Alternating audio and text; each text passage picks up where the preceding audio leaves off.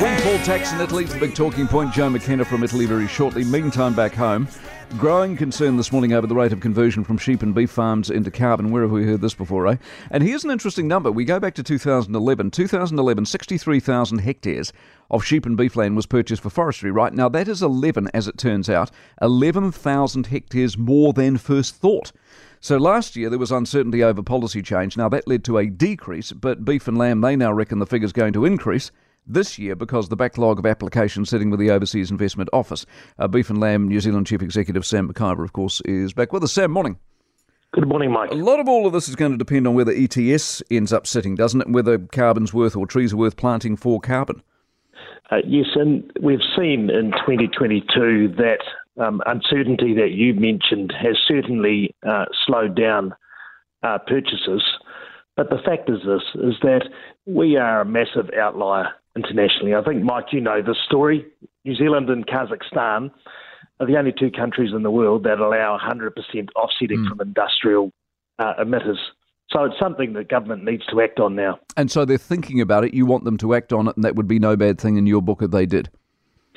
No, and I think, listen, there is an acceptance across forestry, there is an acceptance across agriculture, there is an acceptance across our wider communities that we haven't got it right, and things need to change. And while the government is fiddling, our rural communities are burning, and we're letting export revenue just flow out the door. Yeah, but here's the problem. So you cannot stop a person who's got a sheep farm selling to a person who may or may not plant trees, can you? I mean, that's commerce. That's how real estate works.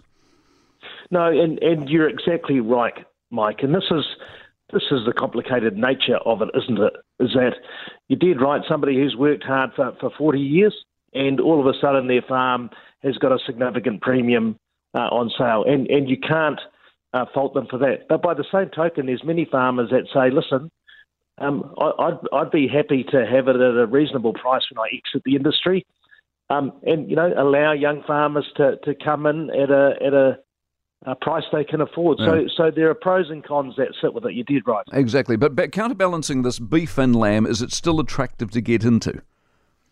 In terms of sheep and beef farming? Yeah.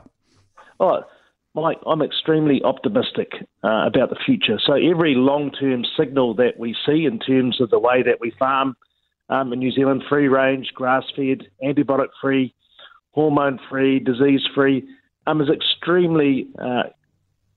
extremely attractive to discerning customers worldwide. So the long-term trends are very, very positive for the sector. Good. Give me a quick read on China. Are you worried?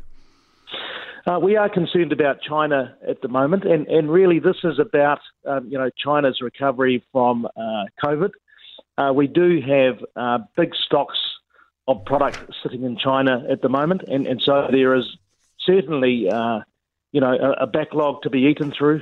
I mean, the great thing about our industry, though, Mike, is that we've worked for 150 years to open up 120 markets.